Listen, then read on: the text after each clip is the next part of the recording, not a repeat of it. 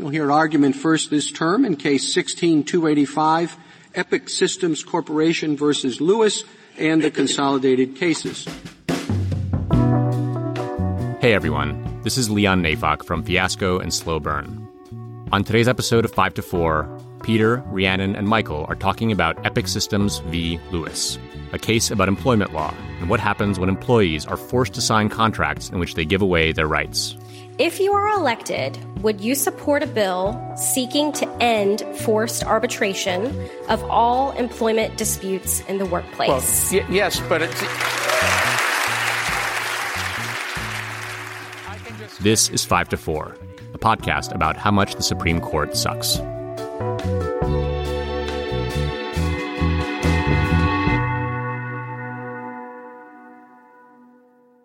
Welcome to 5 to 4, where we dissect and analyze the Supreme Court cases that have leached America's nutrients like a tapeworm from its unsuspecting host. I am Peter, Twitter's the Law Boy. I'm here with Michael. Hey, everybody. And Rhiannon. Hi, I'm alive. Yeah. That's right. COVID survivor. When we recorded last, Rhiannon's survival was 40% tops. And I was here we are. cooking in this closet. Another miracle. That's right.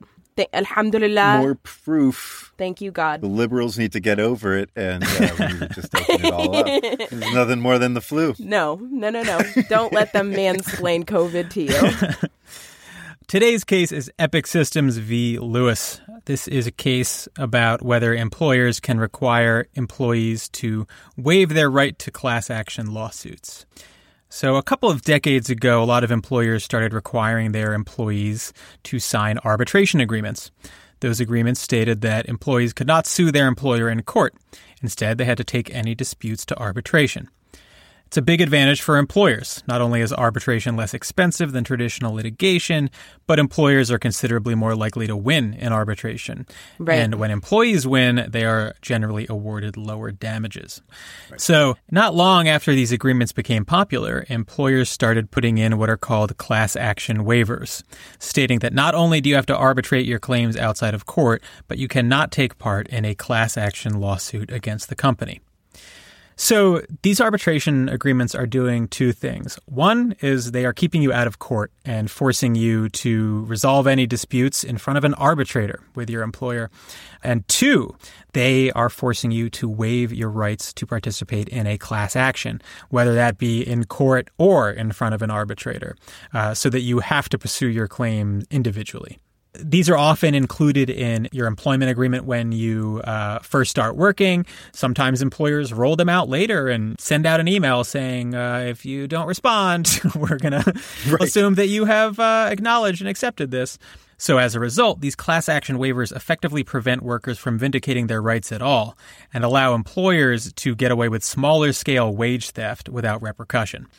The legal issue in this case we'll get to in a bit, but it's about two laws: the National Labor Relations Act and the Federal Arbitration Act.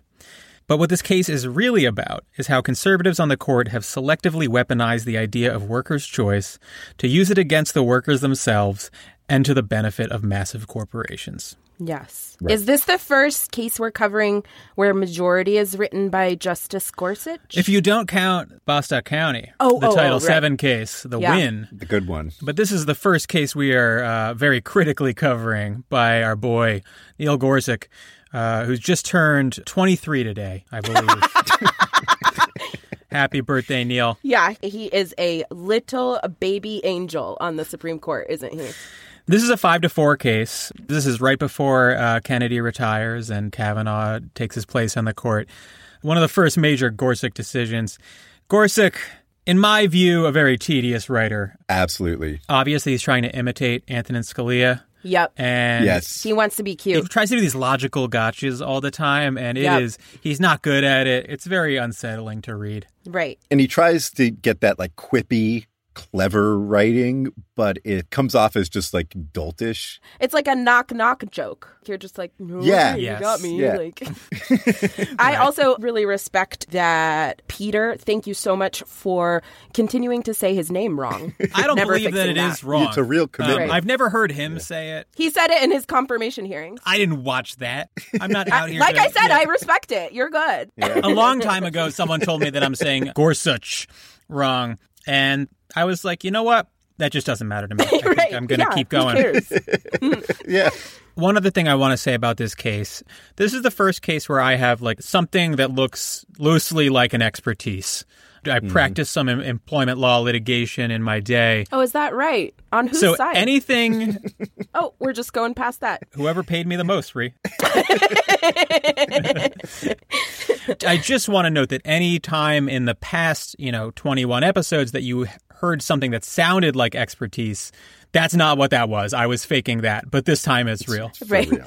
Yeah. So Ree, walk us through some background here. Okay, yes. What's up, haters? You thought that I was going to die. I'm not.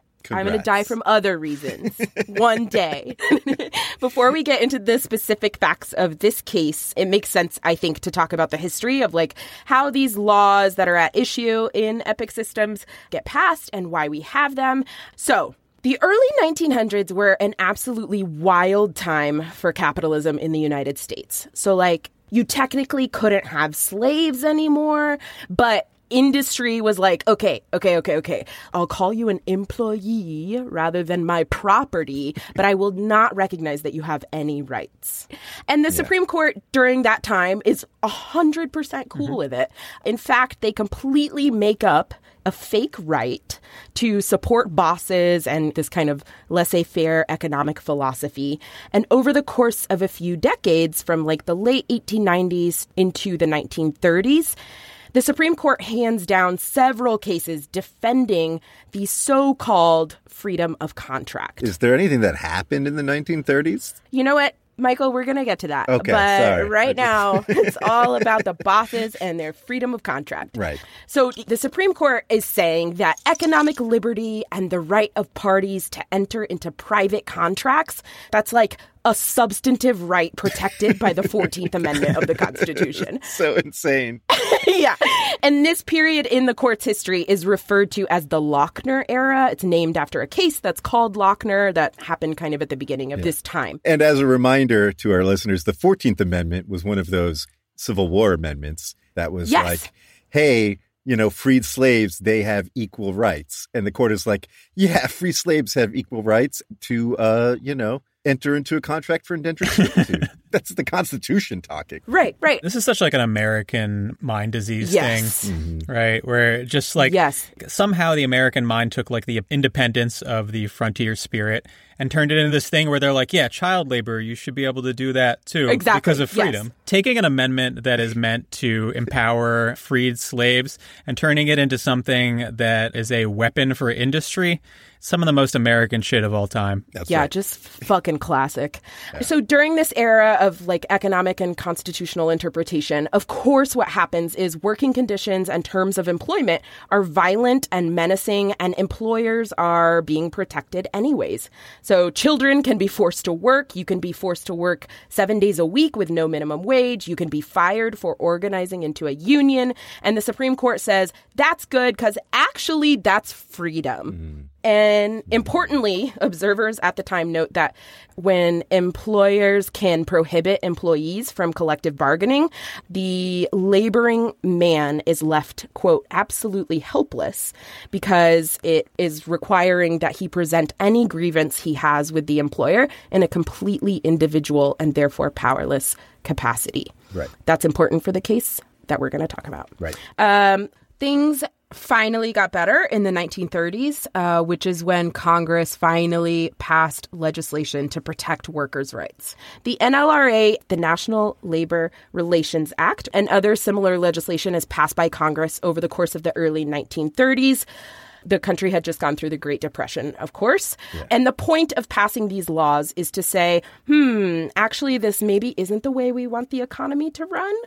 And so it's taking literal acts of Congress. But what Congress is finally saying in response to the Supreme Court acting crazy like this is that workers should be allowed to take collective action because the power imbalance between employee and employer is obvious and workers should be protected. I'm glad that, we have learned the lessons of history and have realized that just unfettered capitalism without any workers' rights can only lead to ruin.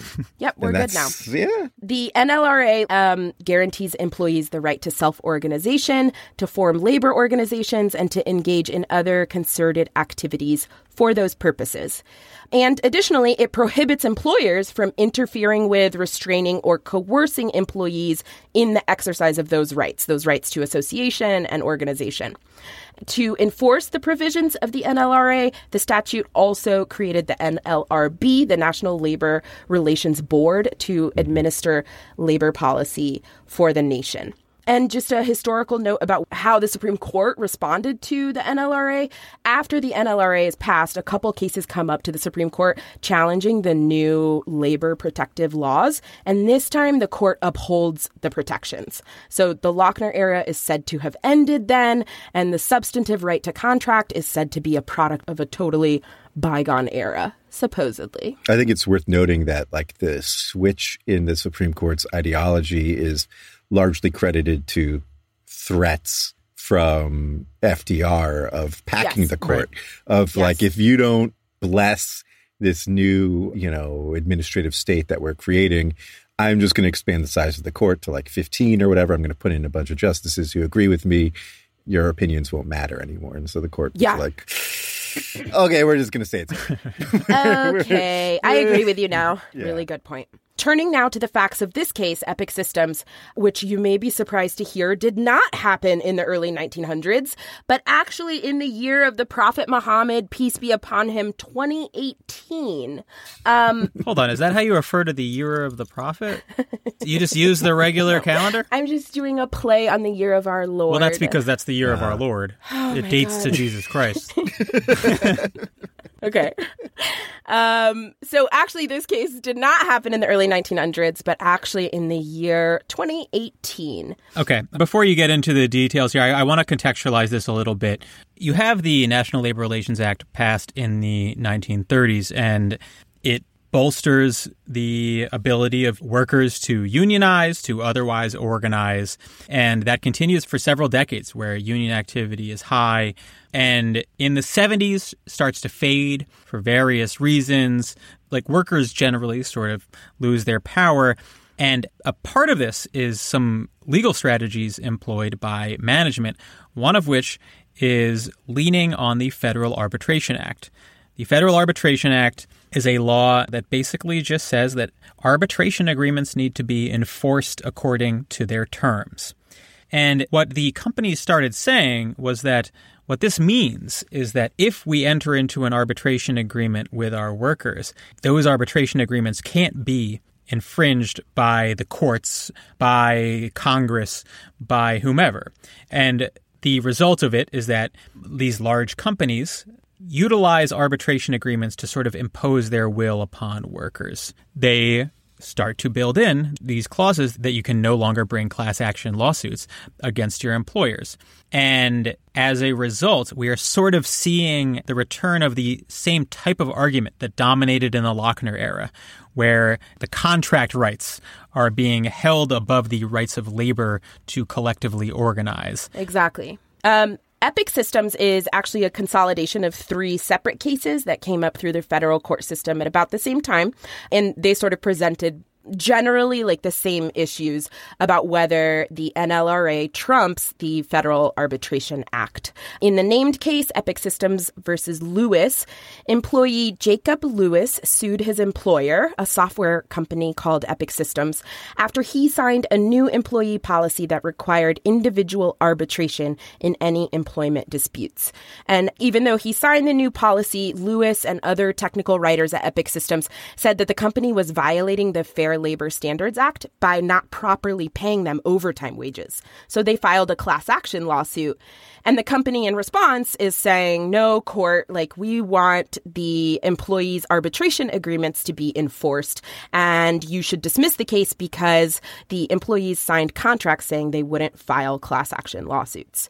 The second of the three consolidated cases involves the huge international accounting firm Ernst & Young. Two employees of Ernst & Young filed a class action on behalf of all Ernst & Young employees in California, alleging that they also were not being properly paid overtime wages.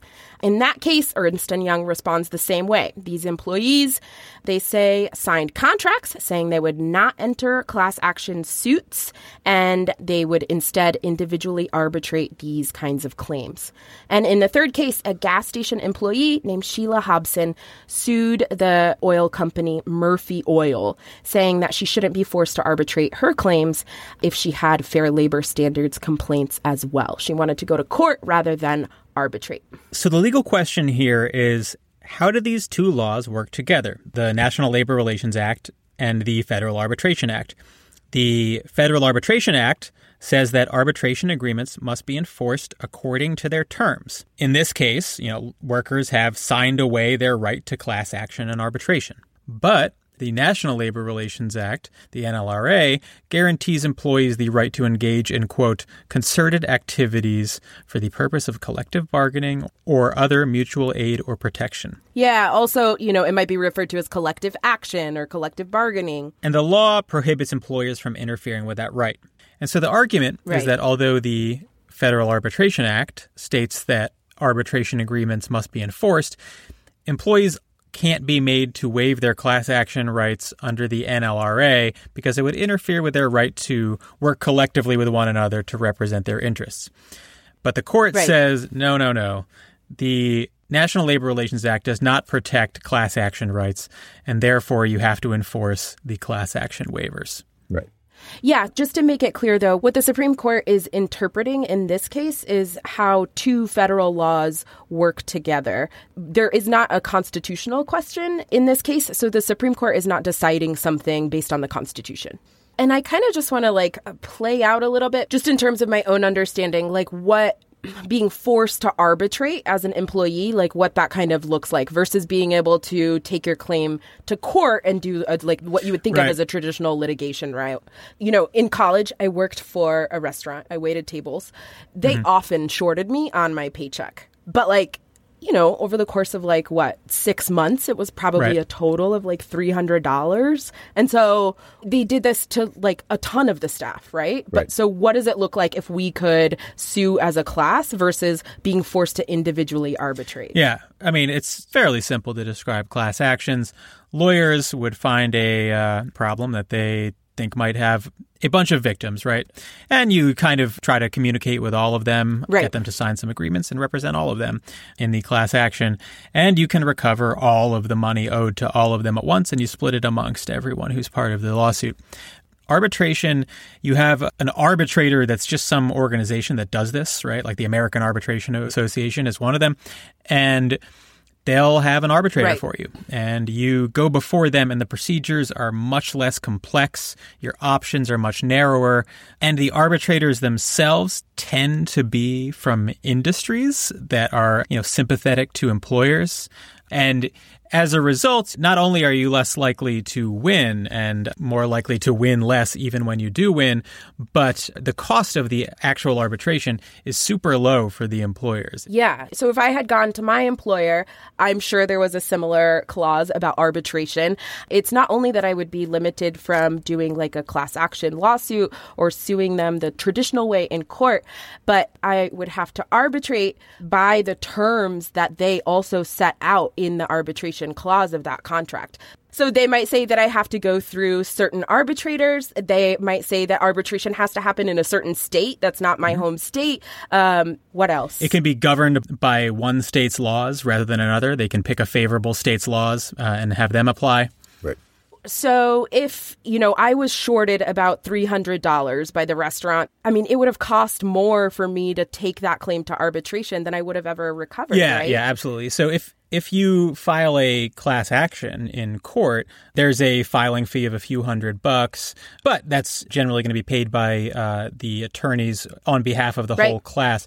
If you go to arbitration, There is also a filing fee. It's not huge. It varies from arbitrator to arbitrator, but we're definitely talking about a couple $100 at least. So you would have to pay a fee that is worth as much, if not more, than your actual claim.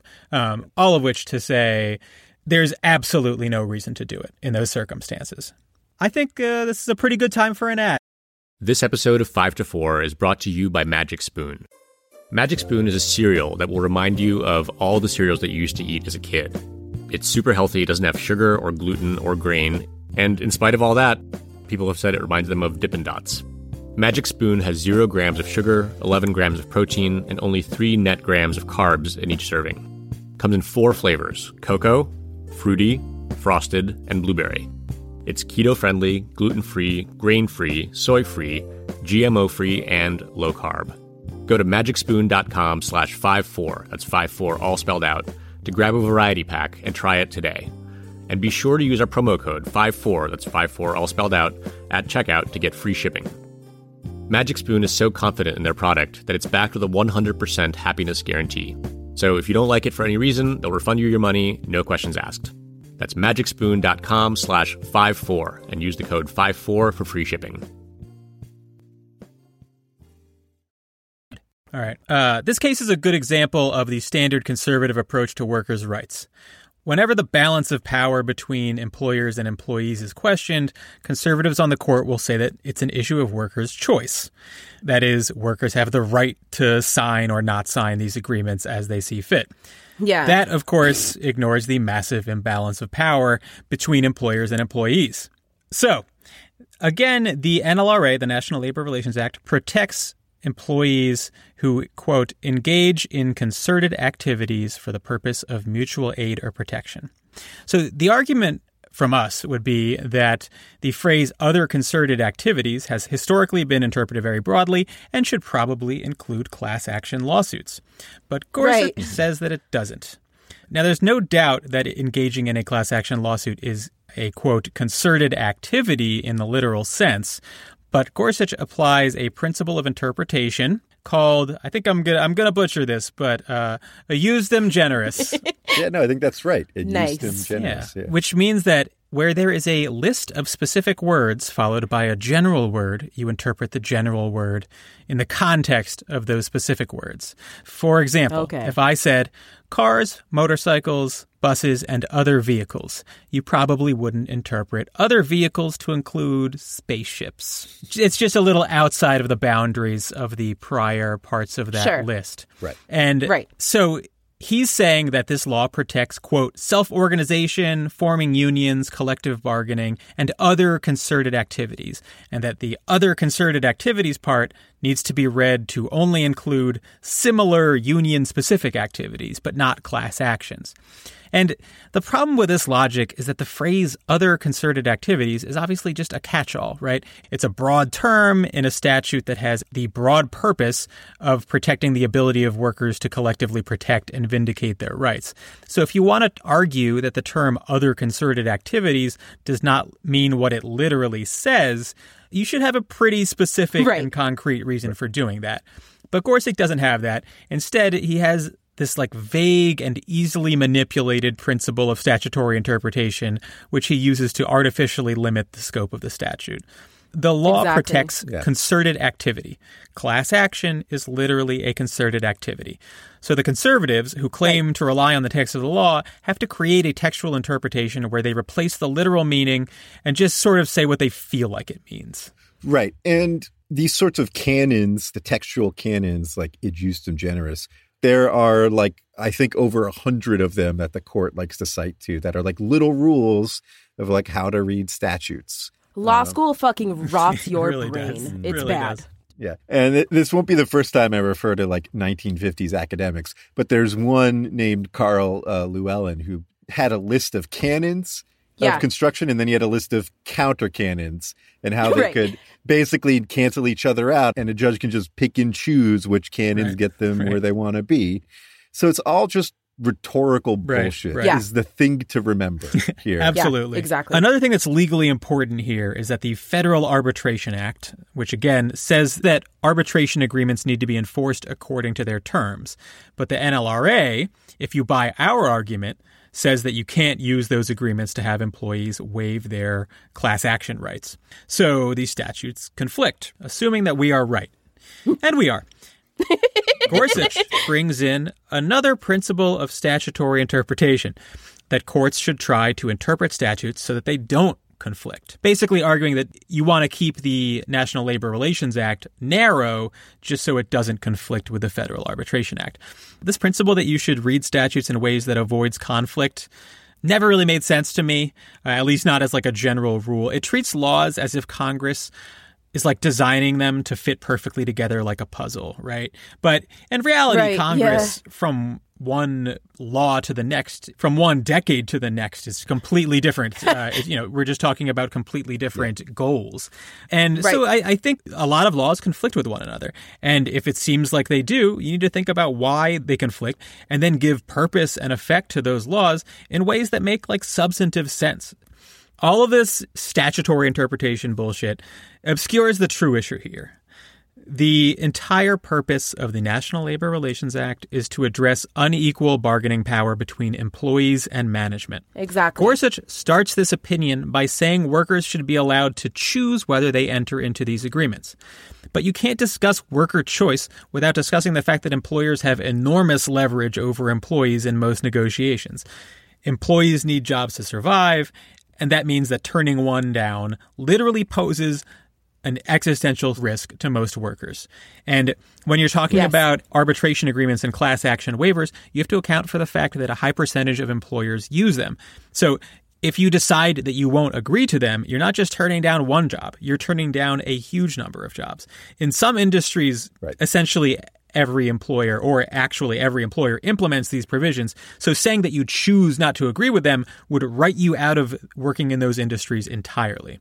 Yeah, exactly. Like, to go back to my experience waiting tables, right? Like, yeah, I guess I could have refused to take a job with that restaurant chain, but I needed a job. And, there weren't other options for having, this job where like all my legal rights would be easily vindicated because there's this other option for working for somebody who doesn't have these bullshit clauses in their employment contracts. So, this imbalance between employees and employers is the entire purpose of the NLRA.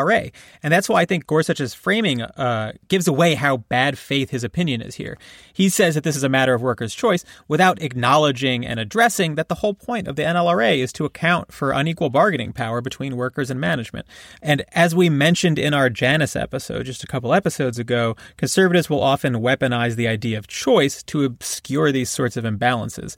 And, like we mentioned earlier, I think that these arguments, they only work in this country because they are targeting like a deep part of the American ethos. The idea that people should be allowed to choose. Yeah. It's really, really hitting the center of the American brain. These arguments are effective here in ways that they're not in other countries at all, which is probably why American labor law is so fucking terrible. Yeah, yeah. And I just want to make a quick point about like Justice Gorsuch and his legal background before he was a justice on the Supreme Court. So he kind of starts his legal career at this firm called Kellogg Huber, which is known as this uber elite sort of boutique litigation firm. And while he was there back in 2005, he wrote in a brief denouncing class actions that, quote, "The problem is that securities fraud litigation imposes an enormous toll on the economy, affecting virtually every public corporation in America at one time or another and costing businesses billions of dollars in settlements every year."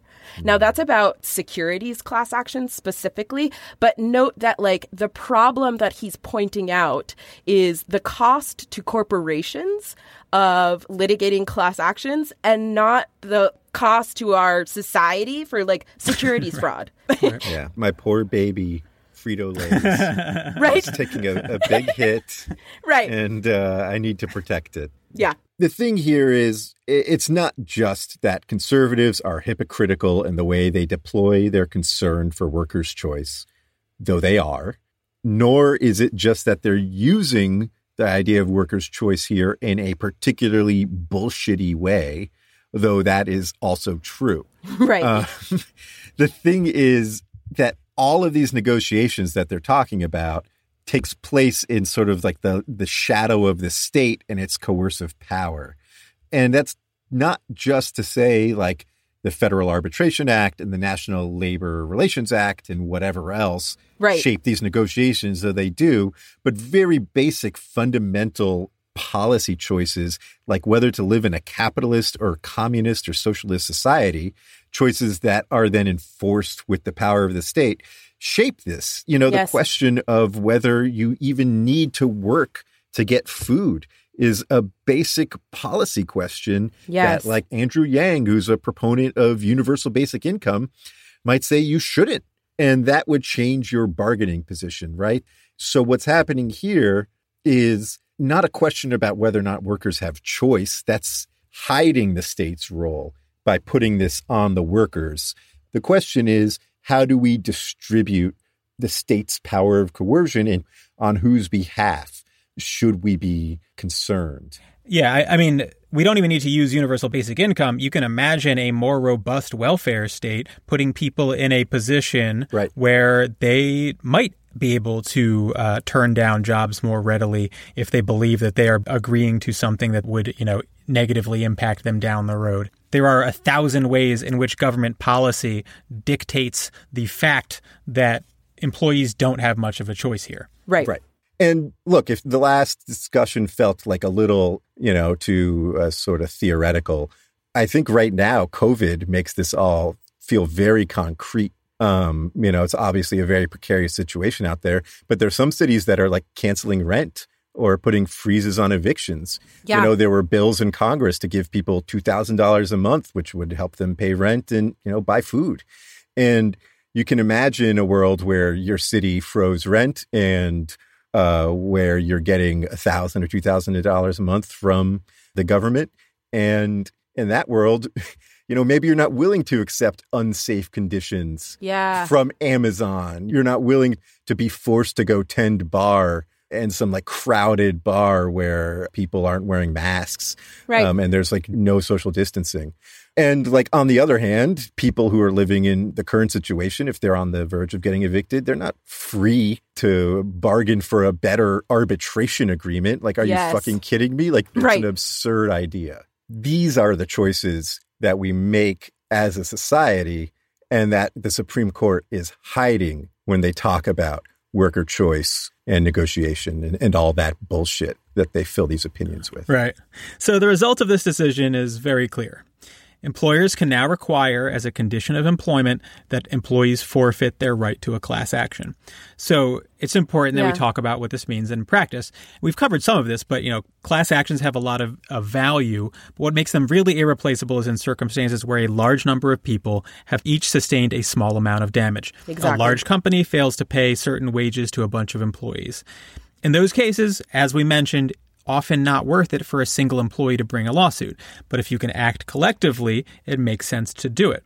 So the function here is that companies will now get away with wage theft because employees have no realistic means to recover their money. If you get screwed out of $700, it's rarely going to be worth your time and energy to try to recover it, even if that means making next month's rent, putting food on your kid's table, etc. Yes. And if you think this is a minor problem, know that wage theft in the United States accounts for the vast majority of theft in the country. The Economic Policy Institute in 2014 calculated the combined cost of minimum wage, overtime, rest break, and off-the-clock violations at about $40 billion per year. By contrast, larceny, just over $5 billion, robbery, about $4 billion. So what we're talking about is a problem that dwarfs traditional forms of theft. Yes. I'm always going to be obsessed with like what the criminal law analog is to all of this, right? We have very intense criminal laws that address when somebody does theft, when an individual does theft, right? Like my clients face terms of years or their lives for robbing somebody. The more violent crimes. Yes. Right. But I think wage theft is violent. It's just hidden violence, right? Yes. It's the violence of not having a roof over your head or not having something to eat. Or being denied those things. Yeah, it's what violence that we choose as a society to condemn. It's also about who does which kind of theft, right? Right. People of color are, by and large, not the owners of large corporations. People of color can be arrested and punished harshly for the individual kind of theft that our criminal laws address. Right. The victims of this are the people that we as a society turn our eyes away from. Right. And so injustices aimed at them don't have this sort of visceral impact. It's just not as visible for us. Yep, exactly. One thing to think about it and talk about the impact is that, like, the sort of minor wage theft that I experienced as a restaurant employee, right? That was remedied not by having to go to court, but because, like, I have the ability to look at my paycheck and know what I should have been paid, calculate the difference, and also just be a sort of vocal employee and take it to my boss immediately, right? But if you think about the impact that that might have on somebody who, for example, is undocumented, or anybody who might not have, say, the like requisite literacy skills or just the power to approach a boss and to say, I think there's something wrong and I think that you owe me money, right? Right. And I also want to add, like, when I like bus tables and tended bar, I never even thought to look at my paycheck and compare my hours. Very good point. Right. Pick my tips and like, I was just like, all right, this is a slow week or this is a fast week. Or even if it seemed low, I'd just be like, man, it sucks. And like the idea of like being like, oh, I think my boss is shorting me. That never once crossed my mind. And I never once heard any of my coworkers talking about it, you know? Yeah. Oh, hey, we should go to an ad. All right. I think putting this case in its historical context is important. Yeah. The Federal Arbitration Act is passed in 1925, I believe, because some lawyers' associations thought it would be like useful for old-timey merchants to be able to agree to avoid litigation. I think you guys know me well enough to know that I love to imagine old-timey business. Mm-hmm. So I'm picturing 100 years ago, all of business was just one guy. He would have a wheelbarrow full of coal. And another guy will be like, I'll give you 7 candles for it. And he's like, you got yourself a deal there, buddy. But I would like to agree to arbitration. And he was like, yes, we must avoid the tyranny of traditional litigation. That's the milieu in which the Federal Arbitration Act exists. Right. Now, like, there's like 3 employers in the country. It's like Amazon and Walmart and Goldman Sachs. And they are just raining down like arbitration hellfire upon innocent workers. And the court is acting as if you can just treat this statute the same way. The statute wasn't always viewed this broadly, the Federal Arbitration Act. In the past several decades, the court has turned this sort of like archaic law into what I think is one of the most powerful laws in the country. Here we have the court functionally casting aside a broad law protecting labor rights. In other cases, the court has held that states can't even pass laws restricting arbitration.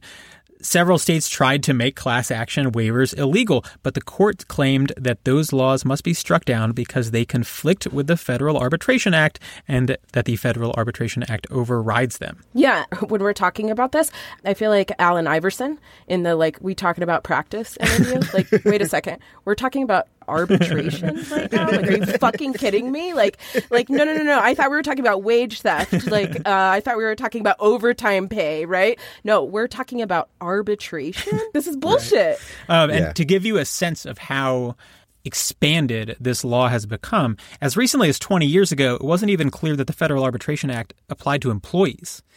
In fact, the literal reading of the law makes it fairly clear, in my view, that it doesn't. But the court sort of inexplicably held in a 2001 case called Circuit City v. Adams that it does, paving the way for decisions like Epic Systems. So the Supreme Court has injected life into the corpse of this 100-year-old statute, to the point where it applies in context that no one previously thought it did and can nullify any state or federal laws that conflict with it. And just to go back to like how the Lochner era is viewed now, everyone on the Supreme Court agrees and will say that the Lochner era is a bad time in Supreme Court history. Conservatives are famously against judicial activism. John Roberts himself, the umpire himself, during his confirmation hearings said, quote, "You go to a case like the Lochner case, you can read that opinion today, and it's quite clear that they're not interpreting the law, they're making the law." And I think Ruth Bader Ginsburg, in dissent in this case in Epic Systems, she does a really good job of saying that what the majority is doing is some Lochner era bullshit, and it harkens back to this recognition of the fake freedom of contract. But it's worth emphasizing that conservatives today, they now know that publicly they're supposed to say they're against the Lochner era judicial activism, but they will still employ it, obviously. The sort of mode of constitutional interpretation that the court engaged in at the turn of the last century has been just completely discredited, and very few people will defend it. So what you have here is the current Supreme Court trying to sort of reimpose the norms and the values that were like evident in those decisions, but doing it pursuant to its powers of statutory interpretation. Rather than citing to the freedom of contract, they're sort of building in these ideas of worker choice and freedom and negotiation into these statutory interpretation questions in a way that ends up recreating those economic conditions. Right. And probably a good time to note, we're not really talking about the dissent here, mostly because the dissent's good. Yeah. Ginsburg has a pretty strong dissent here, one of the better ones that she's written in the past several years. So nothing to say about it. Thanks for doing your job, Ruth. For once, Ruth. Ruth had the smelling salts that day in court. So I want to talk about some later developments. There's been some fairly interesting reactions to the decision. Several companies, namely Google and Facebook, gave in to internal and public relations pressure and got rid of their class action waivers. Those companies don't employ a lot of low-wage workers who are most impacted by it. So, it's not the biggest deal in my mind, but certainly interesting that there has been a coordinated and successful at times PR effort against these. Maybe the most interesting and positive development was the tactic employed in the DoorDash case. Yes. So even before this decision came down, there was talk amongst plaintiffs' attorneys of using class action waivers against employers by organizing employees and having them file hundreds or thousands of individual arbitrations, the burden of which would be greater than any class action. And after Epic Systems comes down, they actually did it. So DoorDash is a food delivery service app, and they're sued by drivers who claim that they should have been treated as employees, but were actually treated like independent contractors. So they sued for wages and benefits. But class actions are forbidden under the arbitration agreements they all signed. So the drivers went ahead and filed over 5,000 individual arbitration claims. It's so badass. The result of this is that DoorDash not only has to individually defend all of them, but each arbitration costs DoorDash a fee, leaving them with $12 million in fees right off the bat before the cases even started. Beautiful. Beautiful. Ironically enough, DoorDash, they get desperate and they request a class action, which the judge not only rejected, but outright mocked because, of course, they had forced their employees to agree that they would not use class action. A similar tactic was used against Uber last year. Tens of thousands of drivers filing individually, and Uber reportedly being forced to settle the vast majority of the claims. This stuff isn't a cure to the problem that this case created. It takes a lot of effort, a lot of coordination, and money to pull this tactic off. This stuff is all spearheaded by plaintiffs' attorneys who generally belong to large plaintiff side firms. It's an enormous effort. Right. That said, while you can't expect it to be used with any frequency, this tactic has caused a lot of large companies to reevaluate whether or not class action waivers are worth it. And I'm sure are something right now that management side attorneys are figuring out what kind of fucking cheap loophole they can utilize to shut this down. For now, though, a lot of like the big players in this space, the Amazons, the Ubers, the Lyfts of the world that are sort of reliant upon contractor labor to a large degree, they are all very nervous about this tactic, and it has sort of changed their approach here. So, some rare That's good awesome. News to wrap up the episode. Get their asses. Direct action works. That's right.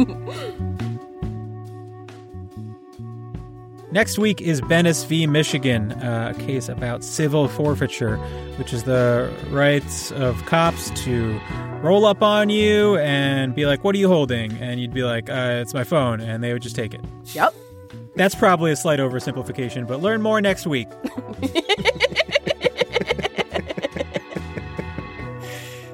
Follow us on Twitter at 54pod. Bitch. Cut that. Language. 5-4 is presented by Westwood One and Prologue Projects. This episode was produced by Katja Kumkova with editorial oversight by Leon Neyfakh and Andrew Parsons. Our artwork is by Teddy Blanks at Chips NY, and our theme song is by Spatial Relations.